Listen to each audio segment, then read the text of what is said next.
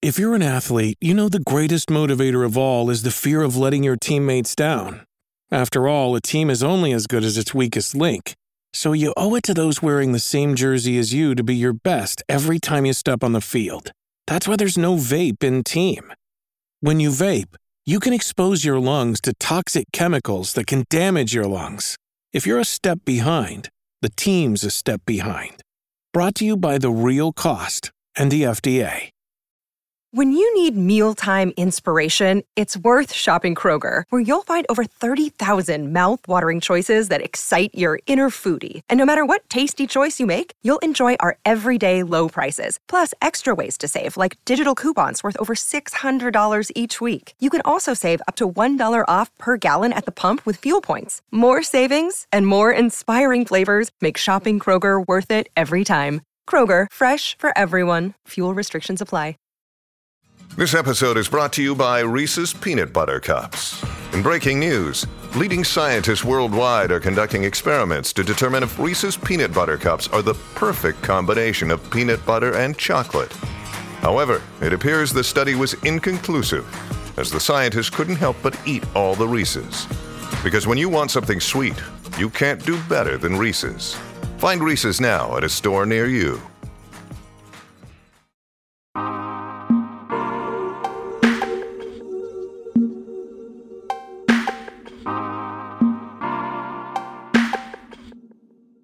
Welcome back to another episode of Growing Up the Same. I'm your host, Trevon Edwards, and I'm joined always by my co-host, Jason Madison. What's going on, Jason? What's up, Trey? Just chilling, bro.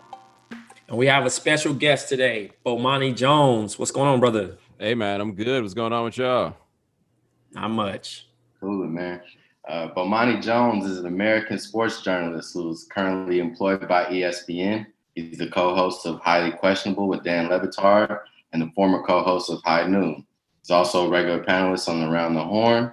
Bomani also hosts the podcast, The Right Time with Bomani Jones for ESPN, and his own podcast, The Evening Jones.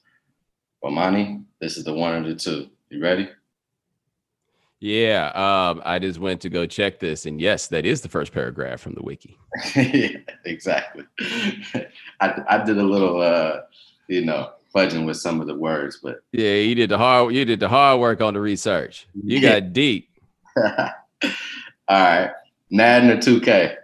Madden. I tried the 2K like in the Dreamcast era, and it never got me off the Madden. I stuck with the Madden. That Dreamcast controller, man, it just had too much going on at the time. Like, it's the normal thing for life now, but then I was just like, yo, I don't even like this shape. Everything's throwing me off. I was always on Madden.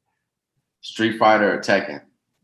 Ooh, that's a good one. I would probably say Street Fighter, right? Because like Street Fighter was kind of the OG in that space, and I enjoyed Tekken, but like Mortal Kombat was the one.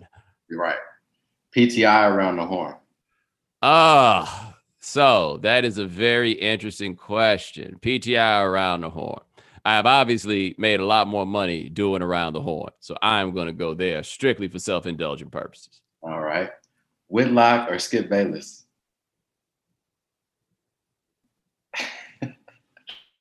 All right, next one. I'll actually say this though. I'm not even necessarily fond of him, but I am fonder of Skip Bayless probably than most people are. Like, the one thing that gets lost about Skip is that he is a boss at doing that job, and he is the OG for everybody doing this, talking on TV like this.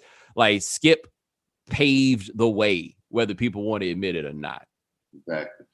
Twitter or Clubhouse? I'm gonna go with Twitter though. Like, I've been trying to excise myself off of Twitter for years, if I'm being honest. And I get on Clubhouse, and I was on Clubhouse mad early, right? Like, I'm 1 degree of separation from like the OG class at Clubhouse. So that meant that when I got there, there wasn't really nobody to talk to. But now the problem is all the people I'm trying to get away from is all going to Clubhouse. I don't want to hear them talk. Exactly. Audio book or podcast? Podcast. Audiobook requires a little bit more attention. Grilled cheese or PB&J? Good question. Grilled cheese. Houston or Atlanta? I don't like answering this question. It puts me in a very awkward sort of place. Well, here's the thing I do have to say is I grew up in Houston, but I spent more time with a car in Atlanta. So like I know Atlanta. I went to college in Atlanta, so I know it and experience it in a different way. Braves or the Falcons? Oh, the Braves, man. Like, the Falcons, as I've told you many times, I'm off that narcotic. But the Braves, the first thing I ever loved that wasn't family. Right. Harden or T-Mac?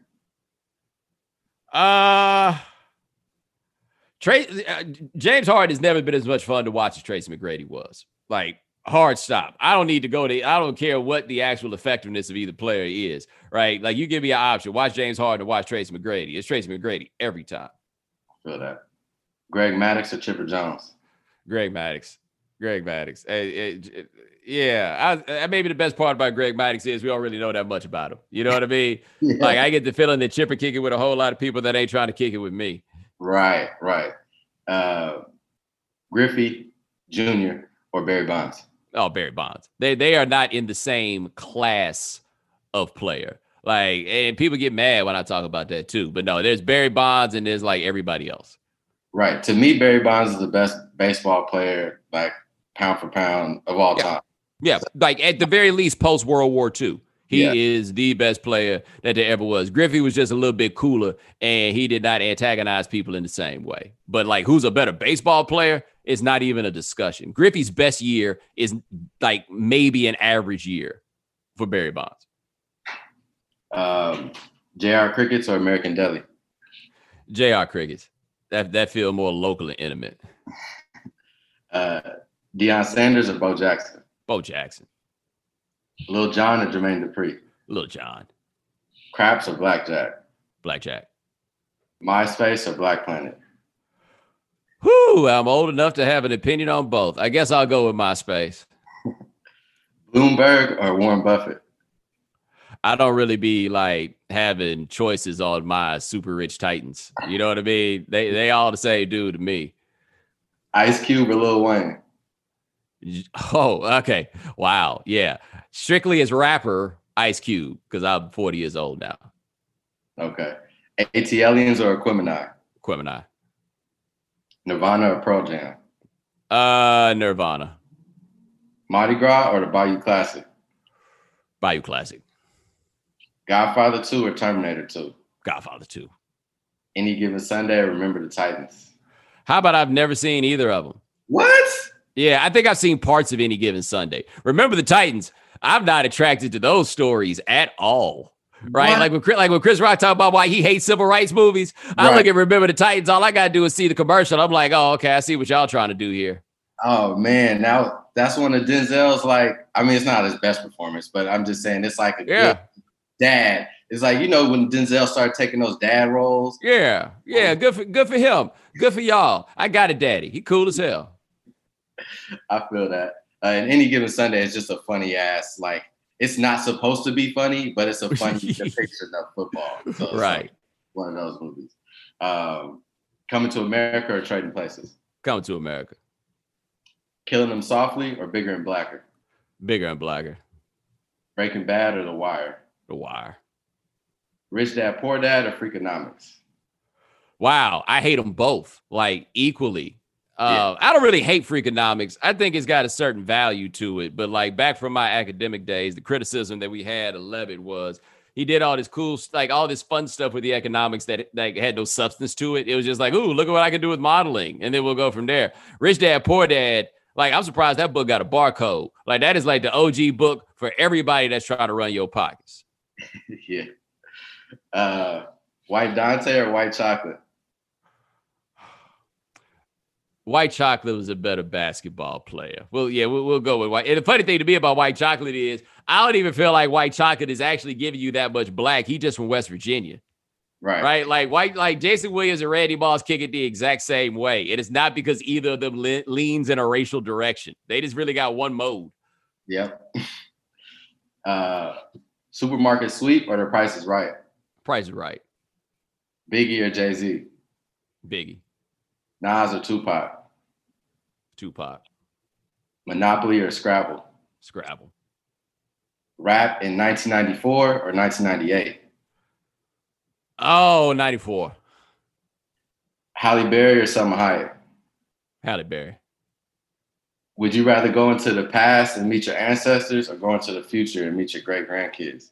Definitely would rather meet my ancestors. I can't imagine what kind of sniveling brats the next generation about to be.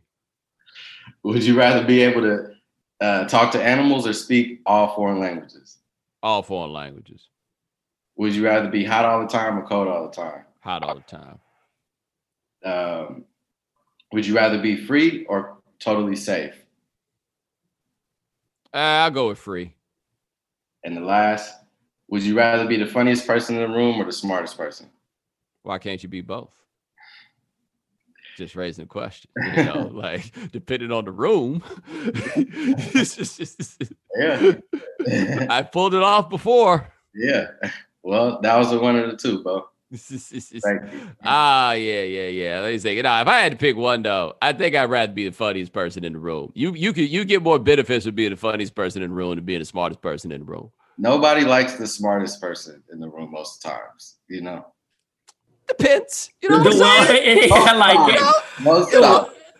Actually, guys. Right. Nobody likes that guy. I mean, but like if you're the actual smartest person in the room, you just have to be able. I've said this for the longest time about Rajon Rondo. Rondo's problem is he does not know how to make people feel good about how smart he is, right? And so once he got older and young dudes came in the league, they did feel good about how smart he was. But the cats that were older than him, he was not presenting his shit in a way that would make you be, they were like, yo, it's so good that Rondo's so smart. It's like, yo, man, he think he know everything.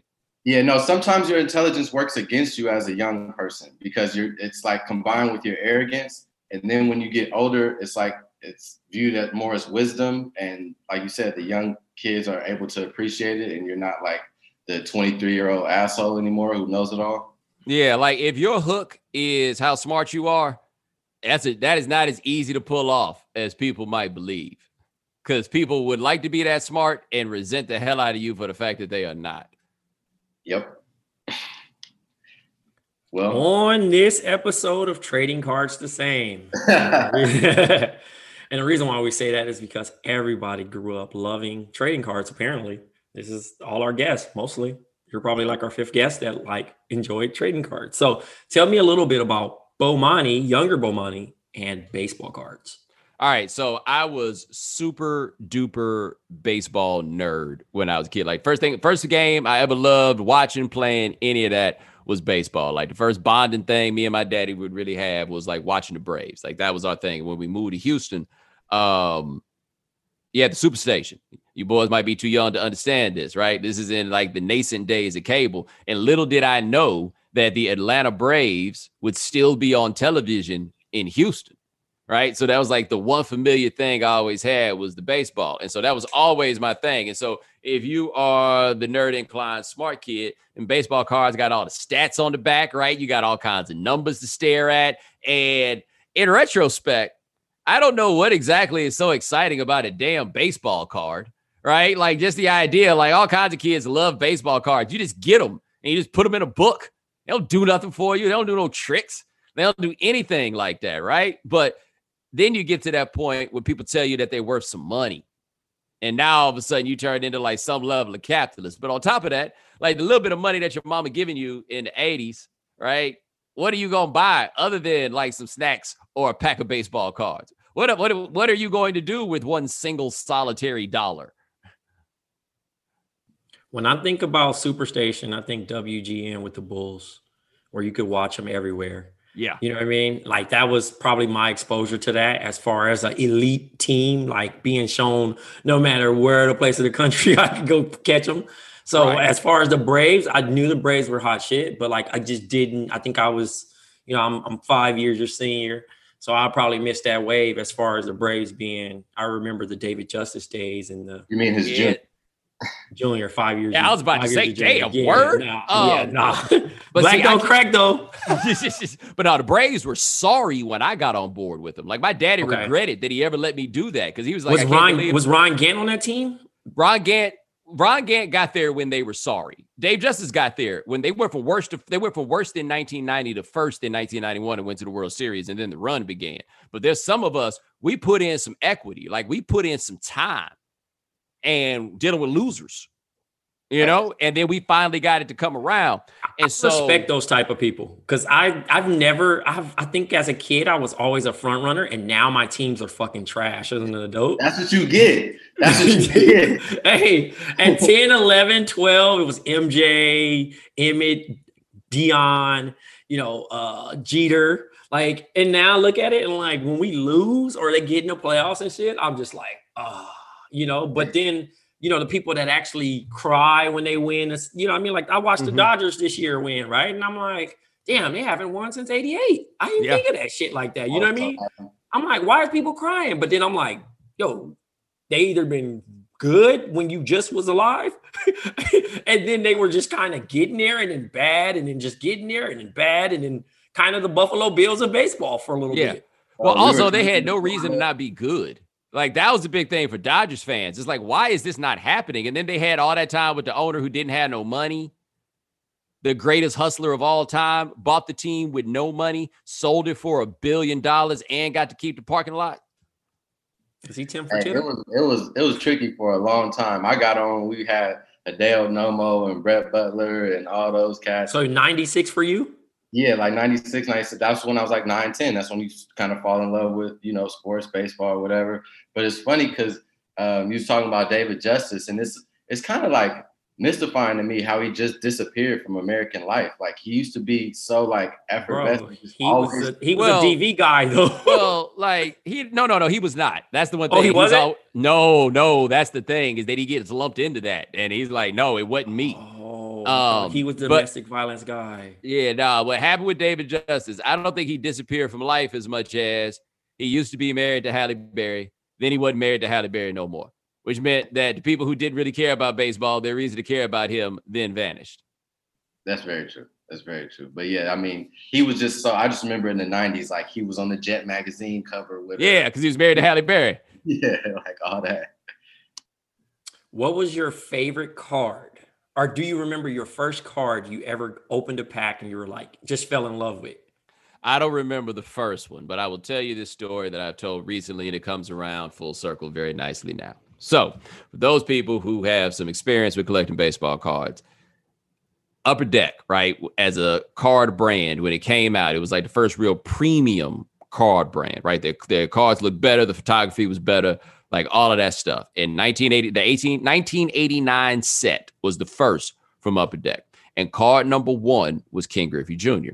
And that card became like a hot commodity as Junior became a big deal and all of that stuff. And it became worth a lot of money. At a point, I don't even know what it's worth now. But anyway, so one day I'm at a baseball card show. My mama would take me there. And she'd give me some money to spend. I ran out of money. I found what I thought was a good deal on that Ken Griffey Jr. card, and I asked her if she would give me like $10 to go get that card, whatever it was. You got to understand, man, we were not poor. All right. Like I would not say that we were rich, but like $10 wasn't changing nothing in the Jones household.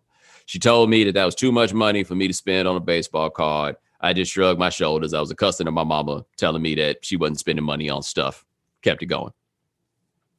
Man, at some point I come back around or I turn around. I can't remember which one it is, man. And she over there negotiating a deal for that card. Not for me, for herself. For herself. And she copped it. This is 1991. Everybody was assuming that she was just going to give it to me. Incorrect. She copped it. She kept it. It was visible. I could always see it. So anyway, I turned 40 this year, and I am now impossible for my parents to shop for gifts, holidays and stuff like that, right? Like anything I want, I can get at this point. All this stuff, it's not easy for them. And so my mama told me that she had sent me a gift over to my brother's house, and I said, all right. And I go to my brother's house, and I forget what the box was, but it was a box that had some sort of labeling on the outside. And I saw it, like my brother gave it to me, and it was like a box. It was a thank you card box. And I was like, wow. What's more mom than sending me a box of thank you cards to thank people for birthday gifts that nobody got me, right? Like, that's what I'm thinking it is. So I looked at it. I was like, oh, it's thank you cards. My brother's like, well, I think she probably put something in there. I'm like, oh, you're right. So I open the box, pull it out, and it's tissue paper. And I start unwrapping it. And as I start unwrapping it, I start getting a gauge on what the size is. And halfway through, I just start busting out laughing. Because by the time I got to the end, it's that Ken Griffey Jr. 1989 Upper Deck card. I only had to wait 30 years. Hey, she really played the long game with you. She didn't play the long game. She bought that for herself and then looked up and was like, I'm getting old. He's getting older. What better time than now? Man, that's a sick gift, man. It was. No, I disagree with you. I think it's a cool gift, but the sickness of the gift is only tied to the cruelty of making me wait so long. Right? That's what I'm talking only about. A sick that's gift. what I'm saying. Yeah, it's only a sick gift because she did me wrong in the first place. Oh, that's hilarious, dude. All right, you shared that card. What is a card, or what was your last card you ever collected? That's a good question, because I got for my baseball cards at school one day. Because when I was in middle school, that's when it was at the height of the industry. And somebody got me during PE. And I remember that go round, that's when Topps was putting out the Stadium Club and all of that stuff. I was less about having the one particular as much as I was just trying to get as much of the hot shit as I possibly could. Right. The fun with baseball cards really was you could go buy an individual card and that was cool. But basically, man, we was all gamblers, right? We were all going and getting a pack and hoping that if you open that pack that cost you $2-3, that you could get something out of it that was worth 11 or 12. That never happened, by the way. That never, ever, ever, ever happened. But that was the game. The thrill of what's in this was always maybe the best moment of all of that stuff. Man, yeah, dude. Like I said, I've told the story on this pod so many times about my uncle having a box. My uncle's 43 now. I remember having Skybox and then Don Russ and all those brands. And I think my holy grail card is Dion as a Falcon going into he's stealing a base and then returning a kick return. So it's he's taking off and it's upper deck and then you have to hold it to the side to see it. And also I remember that. And it came because upper deck used to have all them multiple exposure joints and all of that. I do remember though, the one that I was always trying to get and I never got. It was two versions of it, right? It was Bo Jackson and there was the one picture that was him with the shoulder pads on and the bat over his shoulder. But the less well known and harder to find is it was one with him in the shoulder pads holding the bat. That was the one I always was trying to get and never did. I'm not sure who disrespected Bo Jackson. I think it was Nick Wright that said he was overrated. He sure did. I almost broke my computer watching that. Dog, I was so furious at him about that. I accidentally sent him a text that was about him, but I accidentally sent it to him using language that I would typically not use with my white friends. I was furious. I'm not, and I'm not mad at it. Slip up meant to happen. Furious. Now, we spent enough time on growing up with trading cards. The next thing, tell us about how Bomani became the Jeopardy master. All right. So here's the thing about me. I grew up in suburban Houston, northwest side of Houston, probably as far north and as far west as you can go and say that you're in Houston, right? Because Houston's tricky when you start talking about whether you are or are not from Houston, right? I have the hardest time explaining this to people because cats from the south side don't believe that nothing on the north side of Houston is actually in Houston. They might as well be two different cities, right? So anyway, I went to school. My parents worked at Prairie View A&M University, which is 25 miles or 20-something miles outside of the city. And so that's where I went to school. I went to school in this little town called Waller. So that is important context, which is to say, I did not live anywhere near my house and there was no bus that was going to run me back to the crib. So after school, I would ride the bus and get off as close as I could to campus. And I could either go to my mama's office or I could go hang out at the barbershop with the old heads. And so I would go hang out at the barbershop with the old heads. Because, as a kid, we all know this, man. When you little, and you just get to hang out, it's your chance to be around grown-ups, right? Because if there's anything that kids, boys want to do is hang out with the big boys, right? That's always what you want to do, and that's who they were. And so I would post up in the barbershop, and Jeopardy would come on in there. And I had crazy recall. If I hear it, I can throw it back at you, with that youthful ability to do that. Foods that start with the letter Q for 200, please. Answer: a custard pie, often made with cheese and bacon. Gloria. What is a quiche? Yes. Okay, foods with Q for 300, please. A large edible clam of the Atlantic coast. Gloria. What is a quahog? Right. Okay, foods with Q for 400. The answer there is the Daily Double. Well, Gloria, you've got the lead with $2,100. You're performing beautifully. How much of that are you going to risk on your knowledge of the subject? Foods that start with the letter Q. All of it. According to legend, it was the forbidden fruit in the Garden of Eden. What is a quince? Yes. And so I would just sit in the barbershop and watch Jeopardy because it came on in the afternoon. And people would just watch me watch Jeopardy because I'm like 10, 11 years old and I'm rattling all these answers off out loud, straight down to categories, right? Single Jeopardy, double Jeopardy. I'm getting final Jeopardies. Like I could just run it. That was my thing, right? That was one of my more fun things to do. I'd play Jeopardy at home on the Commodore 64 or the 128, whichever one it was. I think we had the 64. Like I was about that. Like that was my thing. Useless trivia. That was my bag. Yeah, man, I actually had a similar experience with Jeopardy because I was like, one of those kids that I, quote unquote gifted or what have you. And so after school, like my parents were working. I was at my grandma's house. You feel me? And so she would always have Wheel of Fortune and Jeopardy on every night. So when I was doing my homework or whatever, I'd be watching Jeopardy with her and she'd just be like excited because she knew like I would just get so happy to go and just say every answer, and I'd be like probably about 70, 80% of them right, and that was just like my thing. And I was like, man, I can't wait to get older and get on Jeopardy. And then of course, like when you get that age, you don't really care about that. Yeah, like let me tell you at this point in my life, man, I ain't going on Jeopardy. Ain't nobody gonna be happy for me if I win. They expect me to win. I'm for sure hating. Yeah, that's what I'm saying. They just expect me to win. I'm booing like hell, like, man, shit. Well, let me tell you this too, man. Like, I watched Celebrity Jeopardy once when I was a kid, and I'll never forget this. Luke Perry finished in second place, and Cheech finished in first. Cheech Marin, he finished in first. And all I'm saying is Cheech Marin knew a whole bunch of stuff. If I went out there on Jeopardy and I lost to Cheech, you think anybody would ever let me live that down? Because I don't. No. But the Celebrity Jeopardy was always dumbed down, too. It's gonna be Kwame and the polka dots after that shit. Yeah, like I would also need to do some studying, right? Like I don't read fiction and literature and stuff like that. I'd have to go learn up on that. I'd have to get back up on, like, I ain't looked at a map of Europe in quite a long time. I don't even know what all the countries is. Like I need to go back and get myself, like, I'd have to get into training camp before I went on to go do Jeopardy. Yeah, I was more of a Wheel of Fortune, Family Feud type homie. You know what I mean? Let me ask you this question about Wheel of Fortune out there, because I can't remember.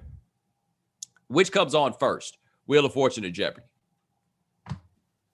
I'm gonna say Wheel of Fortune. All right, so everywhere Jeopardy seemed like it has like a later run. Yeah, everywhere I lived, Wheel of Fortune would come on, and then Jeopardy would come on. New York is the first place I've ever lived where Jeopardy comes on first, and then Wheel of Fortune. And that's like lifting the heavy weights first, and then like doing jumping jacks at the end. To me, right? Like you need to warm up to get ready for Jeopardy. Wheel of Fortune be so bored after Jeopardy. You're like, man, it's just Hangman, dog. Yeah, no, it's exactly. That's all that shit is, yo. I think it's the opposite, right? I think in LA it's the opposite. I think Jeopardy come on first, and then it's Wheel of Fortune after that. Yeah, nah, man. I need like Wheel of Fortune is a good warm up to the workout.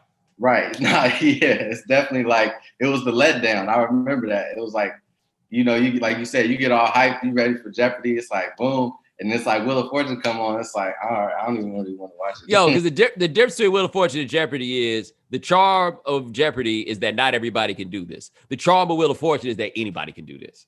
Well, see, I liked it because you can make a simple ass mistake, like spinning the wheel and getting bankrupt. Or just a dumbass nigga not knowing how to pronounce this shit was always funny to me. Because during that time, I liked the college one. I liked just different ones though. Like that shit was like, because it was cool. And I also had that shit on Sega. So I was really firing it up. Like Vanna White was fire to me back then. I Like, feel like The Price is Right was really the only other game show that Price is Right was fire too. I always wanted to go on and do the wheel. Yeah, it's not like no trivia or nothing, but it was like the little games that they would have was kind of fun to watch. So Well, funny the thing about The Price is Right, when you have an adult sensibility attached to it, yo, Bob Barker, like, yo, man, he's here. I would say he's here to give the business to your granny, but she too old for him. Like, your granny is watching The Price is Right because she wished Bob Barker would give her the business, right? Bob Barker is actually looking at your sister. They but were his definitely whole crushing on him. Yeah, his whole steez. Like, I had never thought about when all the women would come and kiss him on the cheek and stuff like that. Like, again, a totally different era of television and things. I was not grasping that Bob Barker, his whole steez was giving off. Kiss me on the cheek. Like, what cologne you think he wore? Because I bet he wore a lot of it.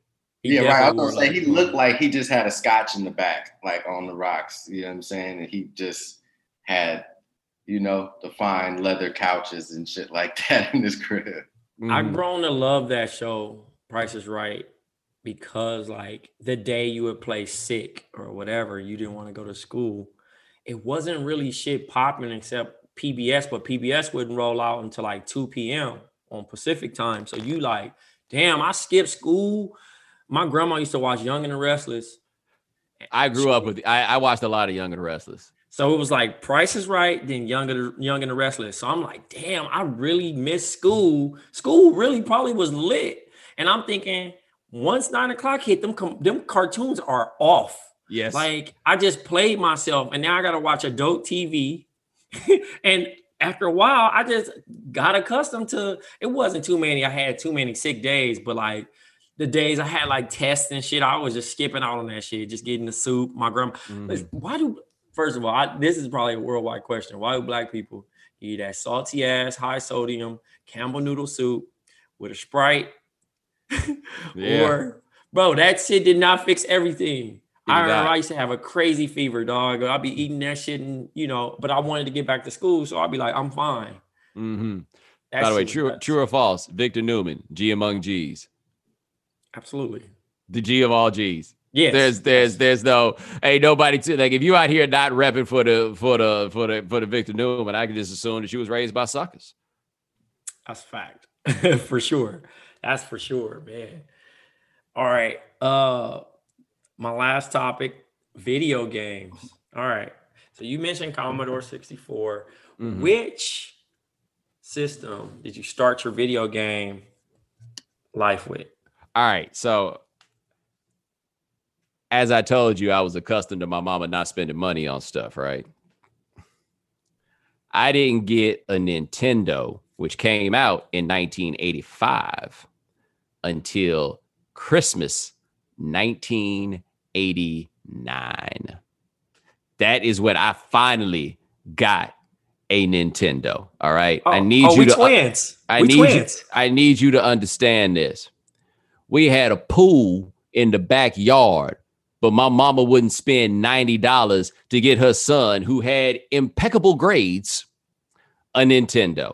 I got the Nintendo the year I stopped asking for the Nintendo. All right. So I got the Nintendo, and I mean, you know, it comes with Super Mario Brothers. So we go do that. And then I borrowed Mike Tyson's Punch Out from somebody. I don't remember who, because that was always an intricate game of like borrowing games from your homies, right? Like you give them whatever, but I had no games, right? Somebody was kind enough to give me Mike Tyson's Punch Out. And in retrospect, that only could have happened because that person must have never been able to beat Mike, right?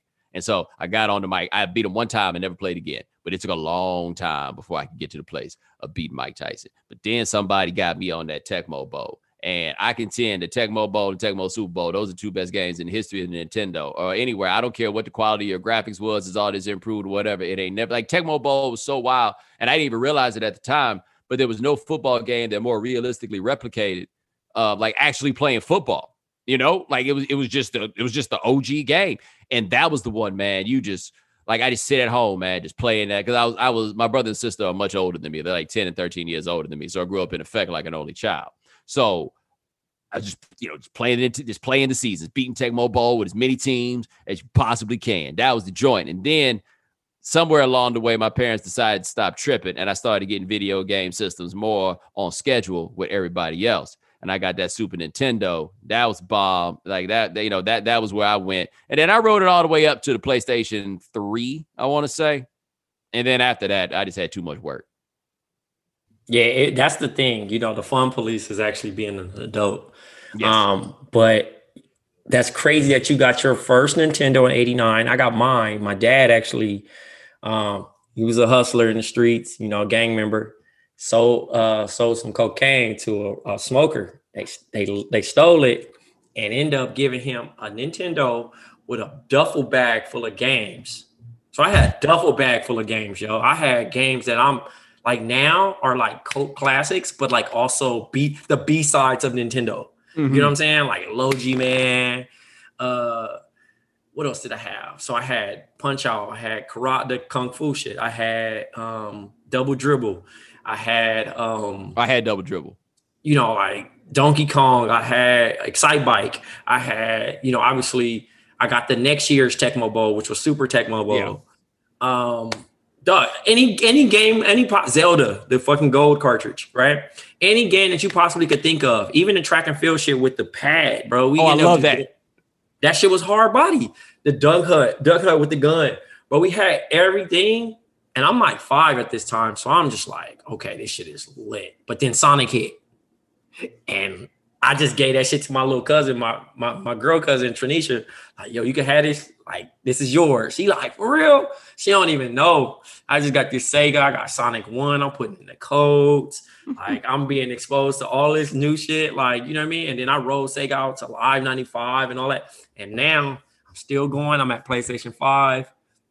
You know, but, you know, since I'm moving to New York, we got a chance. We're going to relive this whole New York NES thing because I have. You still got it? So listen, I have an arcade system that's modded with 10,000 games. And I have every regular Nintendo title ever created. I have every Super Nintendo title ever created. So whenever you want to play, we'll definitely run a Tecmo Bowl and, you know, whatever. I'm with that because... What about when the handheld joints came out? The Game Boy. So before that, we had you remember the name of it. You help me. Was it Tiger? Remember the company Tiger Company? Yeah. Okay. I don't know if you know that, Jason, because you close in age with us. It was like individual handheld games, like the baseball. Oh yeah. I used to have those too. Okay. Beep, beep, beep, beep, beep. So it was ran by the Tiger Company. Ever dream of managing your own big league baseball team? Introducing Tigers Baseball All-Stars from the Game Talk series. Pick your starting lineup. Walks, puckets, batting lead, Sierra. Hear their real stats. Batting average .330. Make substitutions using real superstars. Russell has been replaced by Ursider. Game Talk tells you every play. Jackson, home run. You make all the calls with Game Talk, the next generation from Tiger Electronics. Yeah, because they had the super colorful little thing on the outside of it, and you just had that one game. Yeah, and it would flicker. That's how you would know the next thing, and you had to like kind of time it. So if they threw the baseball, it would go flat. Yep. Flat, and then you had to hit the button, and then you hit it, and it either say home run or he goes to the base. Yeah. And that was crazy. Shouts to Bases Loaded too. Fire game. Yeah. Baseball Stars is my joint on that. Baseball Stars. But it's actually funny you mentioned how you acquired that Nintendo's made me think about the Game Boy, where one of my older sisters got me a Game Boy right when they had come out. In retrospect, I have questions about the acquisition of this particular. That was like, again, I'm telling you that my parents ain't getting me that. And all of a sudden, my sister, who worked at the mall selling perfume, showed up at the crib with a Game Boy for me. That means somebody came up on one. I don't know how. I don't know why. But somebody came up on one. That was me with the PlayStation 2. I was the only person in the hood in Compton with the PlayStation. Like, it was Circuit City, where they had a display with Madden, and it was me. And I remember, rest in peace, the homie Raymond, right? He comes to my crib. He had been talking shit, right, in high school. This is 11th grade. This is Madden 2001. And he's like, man, I got the PS2 too. You know what I mean? Blah, blah, blah. So, like, you know, kids being kids, teenagers and shit. He like, oh, nigga, what the bottom of the color of the disc look like? Now, if you know it's blue, he like, man, quit playing with me, blah, blah, blah. I'm like, man, I'm going to stop asking these questions. You want to come to the crib? So the homie's like inviting people to my house because they like, yo, Trey got Madden. He got NBA Street, all this shit, right? So I'm like, all right, cool. I ain't tripping. My grandma really nice. She letting everybody come through. I'm like, I got to go to the bathroom real quick. Turn the game on. We'll get started. This nigga couldn't turn the game on, bro. I was like, oh. I'm like, bro, what happened? Because the other homie had stepped out to hop on the phone. He like, man, I don't really got this shit, man. How you turn it on? I'm like, man, it's in the back. You hit the switch. But it was so crazy. That's how crazy that system was because they sold out pre-launch. And then Circuit City had that display where it was like glassed up where you really couldn't steal it if you wanted to, but you could play it. And niggas would be waiting in line, really firing it up. And they're like, oh, well, Trey the only person that got it. And I'm going to be that same way next week with the PS5, but it's just kind of like. Hey, niggas used to really be in Best Buy, bro. Like all day. Bro. Oh, yeah. No, I used to do that. The places that had it set up that you could test the games. Yeah, I was here for that. I was the first person also, too. I had a childhood friend, and if he had a name like this, you know he bad. His name was Cha Cha, right? Mm-hmm. And Cha Cha was like I don't know if he was actually cool, but I looked up to him. You know what I'm saying? He could do backflips. This kid had ducktail. He's like Jason's complexion or whatever. Had like little girlfriends and shit. He's way older than me. I shouldn't have been hanging out with him. His dad used to take us to the movie theater and drop us off. And Cha Cha taught me how to like jump from movie to movie to movie to movie, bro. We would spend the entire day in the movie theater and watch like 5 movies, right? Mm-hmm. But along that time, we would start the morning off. And my grandma was like, oh, okay, I trust Charles because his name is Charles. You know, go hang out with him. I'm like 7 or 8. Well, Charles would have me lifting fucking video games, bro. Like, and put it in my pocket, bro. We had every game on Sega and Super Nintendo. Like we were just walking, and that was way before the whole little sensor thing. Mm-hmm. Before you could walk through that shit, we just was walking out with games. Or I would go into like, I forgot what it's like, Walden Books. Mm-hmm. It was another bookstore that was like OG back then.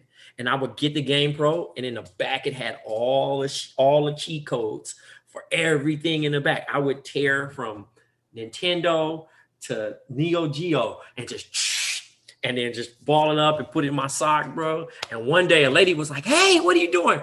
My heart beating so fast, bro. I'll run it. And yeah, man. But me and Cha Cha actually got caught doing lifting pull-out radios. And they let me go because I was too young. Wow. But he went to LP, the Los Padrinos, and then he couldn't stop, and then he ended up going to prison. And he got out like right when I was graduating from college. My mom gave him my number. He called me. I'm like, who is this? And it was, but shout out to Cha Cha, man. He was a quote unquote cool guy, but a bad guy. Yeah, he's a Cha Cha. He was a Cha Cha for sure, man. He was definitely whatever he was supposed to be. Hey, as a 50 Cent say, whatever that nigga said, he did that shit. He was that dude. He was that dude, man. What's your favorite childhood memory? That's a good question. What is my favorite childhood memory?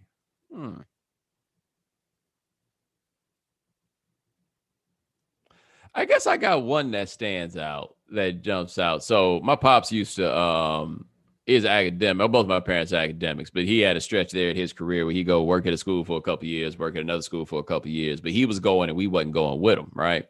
And I remember once we were living in Atlanta, and I forget where he was working at the time. And we were doing swimming lessons because I grew up around the revolutionaries, and they made sure that we could like swim and fight and all of that stuff. You know what I mean? And I just remember once I'm there, and for whatever reason, because my daddy coming to town, he came to the pool, and I did, in retrospect, the most reckless thing in the world, but I was like 5, just flew up and ran and jumped up into him. Like I was dry, but I'm sure that ground was wet. Like in retrospect, I could have died that day. But like if you would have asked me like a day or a moment that I remember like being the happiest, like that is probably the one that jumps out. All right. Why do you think Atlanta sports is cursed? I mean, I don't think they curse, man. Some people just sorry. You know what I'm saying? Like the Falcons ain't cursed, man. They got something in their DNA. Like, and that's what it is, man. Like, like That's just in it for them. It's funny. People don't even include the Hawks in this. The Hawks just be so damn irrelevant that nobody ever thinks about the bad things that happen to them to be like connected to anything cosmic. They just the Hawks, you know? And the Braves, hey, man, I got a World Series out of that. I can't act like it's that bad. Right. What's the greatest sports moment that you ever covered? Oh, I was there when Ray Allen made the shot in Game 6. Oh, nice. Like, the two things that I'll always talk about, like things I was there for, Ray Allen making that shot and the first 2 rounds of the 2008 NCAA tournament, I was at the Steph Curry site. Yo, yeah. I wasn't working, but I seen the LeBron block. I think that was my very first finals I've ever went to. And then from there, I haven't missed one. I think I had to have been at that game. That was Father's wait Day. a minute. Are you talking about the Iguodala block? Yeah. Okay, I was not at that game. Because that was in Oakland, Father's Day 2016. Yes. Yeah, I was there. And it was so crazy because like the intensity, they had the shirts made, everything. Bro, after that game, the city of Oakland was dead. I'm like, oh my God. Like, because I'm thinking like, bro, we couldn't get no food. That's how that shit sucked the energy out of that shit. I was like, oh my God, like it's over. Like, this is the I had never really thought about how depressing that had to be. Like, good thing they won a championship the year before. Can you imagine if this was supposed to be your first championship in 40 years? Yo, that shit was nuts, man. I couldn't even believe that shit. But then also watching them just kind of constantly win and having to keep going to Oakland, which I love Oakland as a city. But I was ready to switch it up. So when they did Oakland, Toronto, and I got to be in Toronto and kept going back and forth, oh, that was sweet. I don't know what it's like now. I did the finals the best way. Move to Miami and go to the games in Miami and skip San Antonio. Nobody wants to go to San Antonio. It's just like Compton. How does it feel to be noticed and acknowledged as a Black intellectual on television? Yeah, I guess. Like, I mean, I think it's like, I might be a smart dude, but I'm not really trafficking in the space of true intellectuals at this point, right? Like, you got to have a certain humility about yourself. Like, I'm talking to Dan about this all the time, and Dan's like, you can do the things that Ta-Nehisi Coates does. And I'm like, I would have to go into training for like 5 years to be able to do the things that he does. Like, I'm not there. Like, there are people who are doing like much more complex stuff or whatever than me. I do dig the fact, though, that people appreciate my insights. You know, like there's a lot of stuff I can talk about and people know it's a lot of stuff I can talk about. And even if I'm not the biggest expert on the topic, I do dig the fact that people can take a value in the things that I might see. Right. Yeah. I mean, I think comparatively, you know, with the people in your field, you know, it sticks out a little bit more. And, you know, to Dan's point, you definitely could do that if you wanted to, you know, go in that direction. But like you said, it might take a little bit more of a intellectual discipline. Well, you also got to remember, I went to grad school to study for a PhD and flunked out on it, right? Like I have made, I mean, like, and I could probably go back, like if that was never on the record or whatever, I could probably go back and get it done if I felt like it. Like it wasn't a matter of being incapable. I didn't get it done. Like not getting it done is the part that matters. But I don't think it was like a matter of capability. But I remember at one point, I forget who it was that told me that was like, no, your value is just to go do this in a different space. You know? And that's actually something Coach once told me, where he was just like, yo, you got to realize what you're doing in sports, you are reaching people who otherwise would never hear any of these ideas in any place.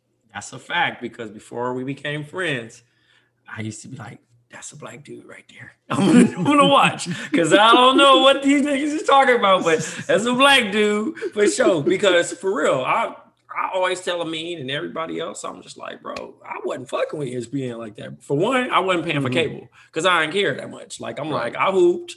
My eyes is a little. Nobody gonna really tell me different. Which most of the timeline and Twitter and the barbershops feel that way until you become in that space.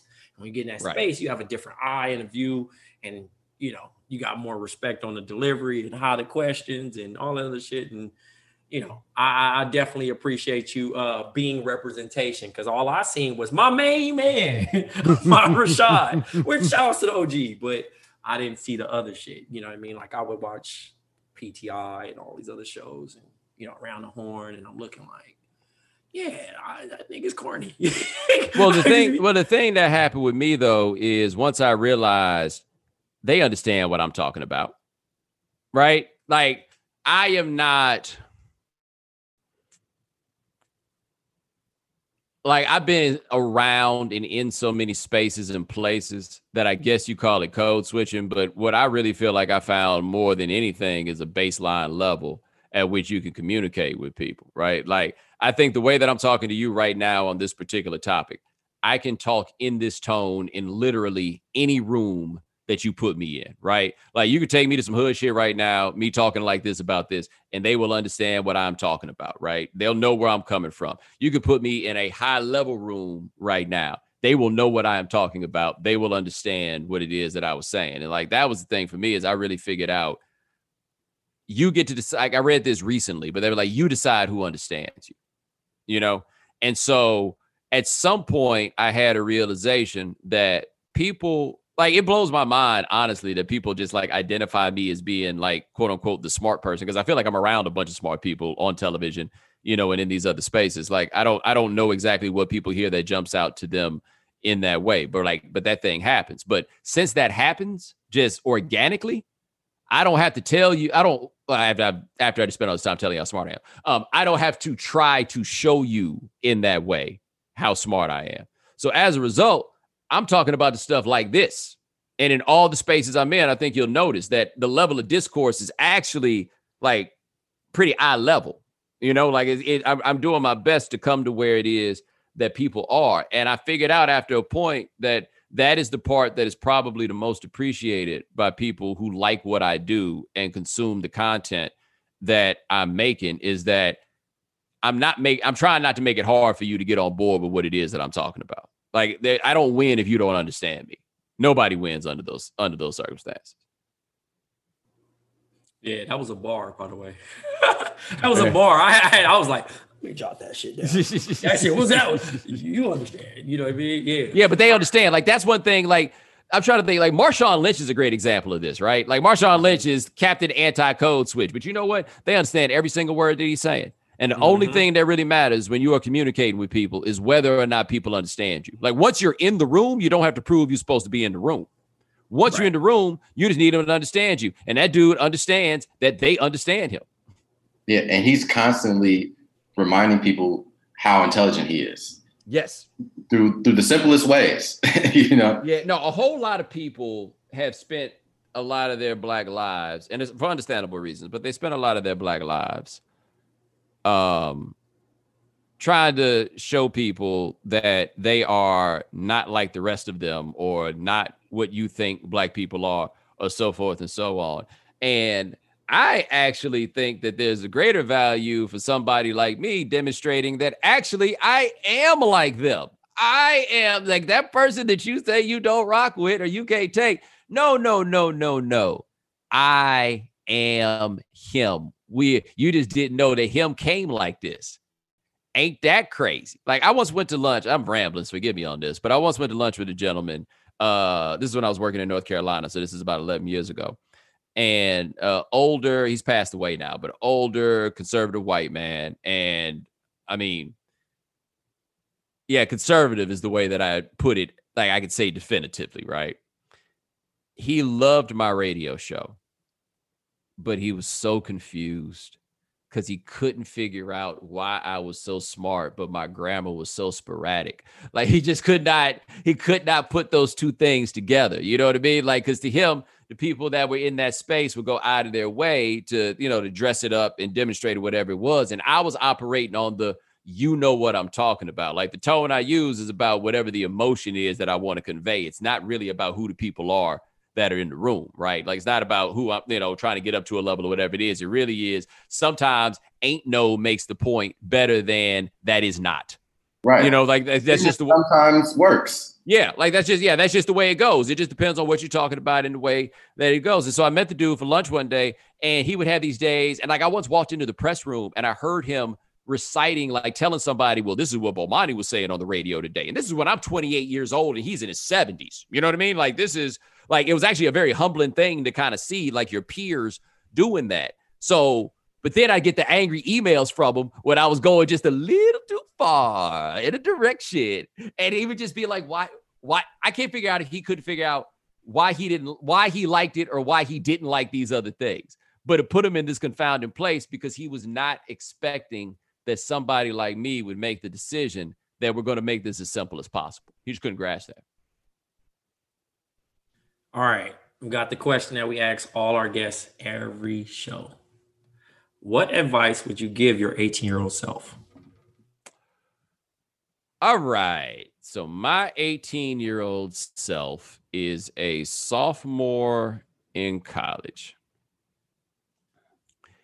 And I think the advice that I would give him is you're going to lose a couple times along the way, and that's okay.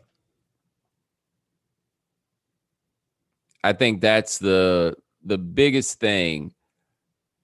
Because at 18 years old, I never had any reason to believe that I would ever fail at anything. There's never like that never crossed my mind. Like, you know, people tell you long enough, you can do anything you set your mind to. All right, cool. Well, that's that. I never thought for a moment in my life that there would ever be anything that I would fail at. Little did I know that I would flunk out of grad school. I'd be fired from a stretch of about 2 or 3 jobs. And this is all before I turned 30. You know, like that never crossed my mind that I would like get a dream job and get fired from it a year later. And then 3 years later, come back to that company in a bigger, more impactful role. And then 10 years after that, you know, having been able to say that I hosted 2 TV shows and all of that stuff. Like I never would have believed that any of that was possible. Like I thought that the way it went was that you were on your upward path or whatever it is, and then you got knocked down, and then wherever you landed was kind of where you wound up. You know, that wound up being, you know, the path and direction that you would wind up going on. And no, it doesn't really work that way. It's a little bit more about some ups and downs along the way, but you're going to find out along the way. And I think this is something that probably a lot of grownups don't think about in these terms, and they probably should, which is you're just not going to be good at everything. Or you might be good at something, but you're not going to be the best at everything. You're not going to be like excellent in everything. And if you are demonstrated that you are simply very good at something, that might not be enough. But that does not mean that you are like not good enough. That means that at doing this one thing, you could not do it, you know? But there's a good chance that there's something else that you can do. And you go ahead and you rock that out. Like as I have gotten older, the biggest thing I respect about Michael Jordan, like I was talking about, I wouldn't want to go be on Jeopardy and lose. Michael Jordan went and played baseball in front of the world and didn't care if he only hit 200. He was like, all right, cool. I'm going to give it a run. I might not be good at this. You know, like I talk about Coates. Coates have written comic books, writing novels, like doing all this stuff. And he's like, and I might not be good at it. We'll see. Because sometimes you're just not going to be good at it. And then that ain't a reflection on you. That's a bar. Well, you know, I definitely enjoyed this time. Me and Jason could talk to you probably for hours, but definitely gotta let you go. My media cousin. No, man, I appreciate you guys having me on, man. It was a good time. No, thank you, man. We appreciate everything, all the bars you dropped in this short amount of time.